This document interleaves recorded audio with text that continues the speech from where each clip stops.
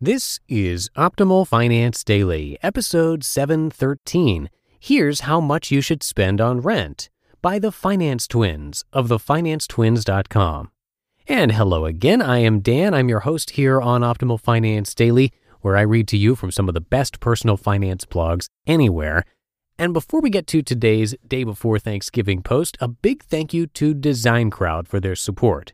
Design Crowd is a website that helps entrepreneurs, startups, and small businesses, all kinds like accountants, dentists, photographers, marketers, and consultants, outsource or crowdsource custom logo, web, and business card design from designers around the world. For a special $100 VIP offer for our listeners, check out designcrowd.com/finance to learn more and save up to $100 when you start your next project. That's Design Crowd. DESIGNCROWD.com/finance, or simply enter the discount code FINANCE when posting a project on Design Crowd. For now, let's get right to it as we optimize your life. Here's how much you should spend on rent by the Finance Twins of thefinancetwins.com. Wondering how much I should spend on rent? For most people, housing will be the number one thing that they spend money on throughout their lifetime. Therefore, it is critical that you know exactly how much you should spend on rent. It can be the difference between a comfortable retirement or no retirement at all. There are tons of different rules for how much you should spend on rent, and we are going to cover all of them here. First, the 30% rule. This rule states that you should spend on rent no more than 30% of your gross salary. The 30% rule has been around a lot longer than you probably have, but it hasn't really gone anywhere. It was first set up by the government to cap public housing prices, but many still live by it today. In fact, one of us used to live in New York City for years, and landlords always required you to earn 40 times your monthly rent payment in salary, or they'd require a cosigner. 40x may sound like a ridiculously high number, but when you run the numbers, you see that it comes out to exactly 30% of your salary. We strongly believe that this rule has stuck for decades because it is useful. The only thing we do is to take it one step further. We believe you should only spend a maximum of 30% of your take-home pay, not your gross salary, on rent. Remember, the less you spend, the more you save. How to calculate take-home pay? We define take-home pay as your salary minus your taxes.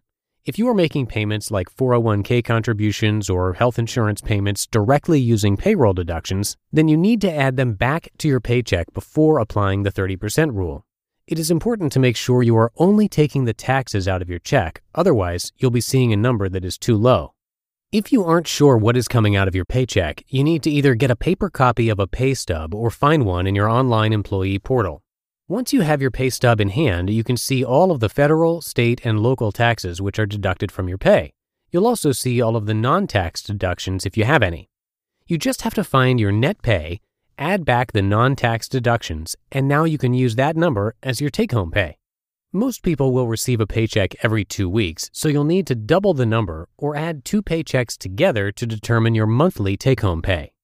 Once you have your monthly take-home pay amount, you can use our simple monthly rent calculator to determine how much rent you can afford. What doesn't the 30% rule include? It is important to realize that the 30% rule doesn't include any housing-related expenses, like renter's insurance, heat, water, other utilities, etc. The rule only covers the cost to keep the roof over your head. This highlights the importance of trying hard to stay under the 30% of take-home pay for housing, because you may have a lot of extra expenses on a monthly basis once it's all said and done.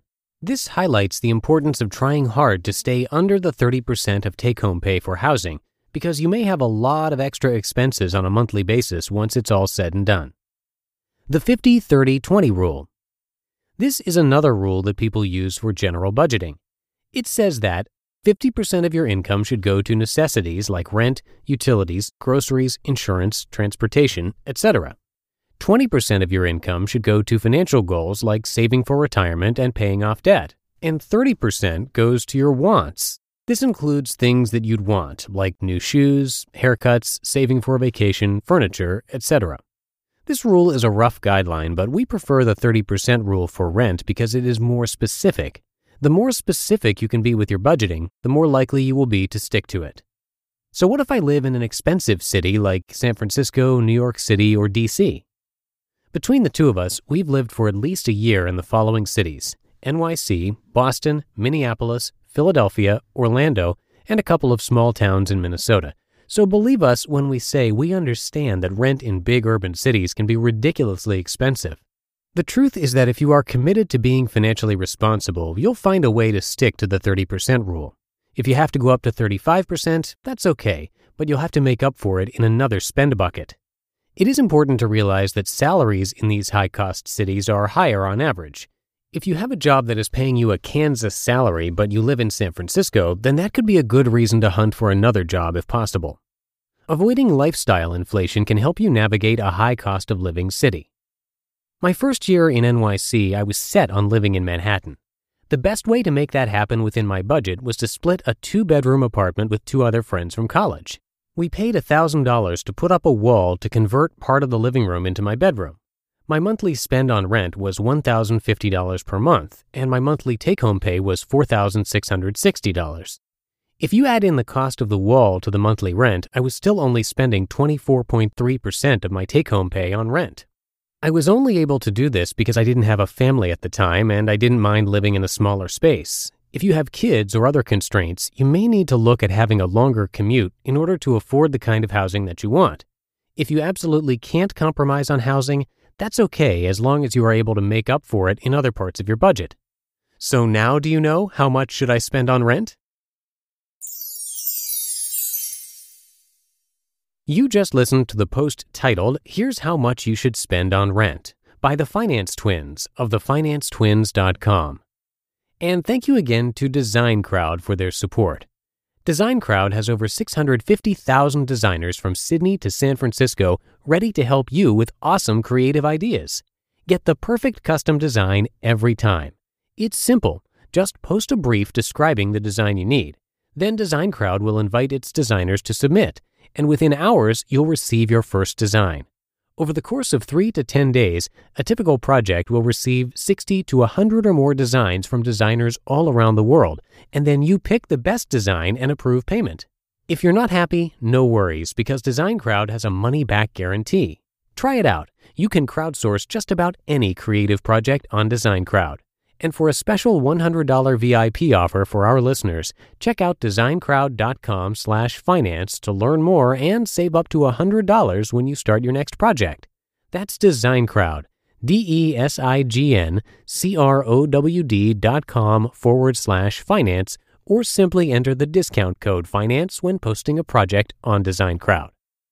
And that'll do it for today. Thank you as always for being here and subscribing, and I will be back tomorrow for the Thanksgiving show. We don't take holidays off here, so I'll see you there, where your optimal life awaits.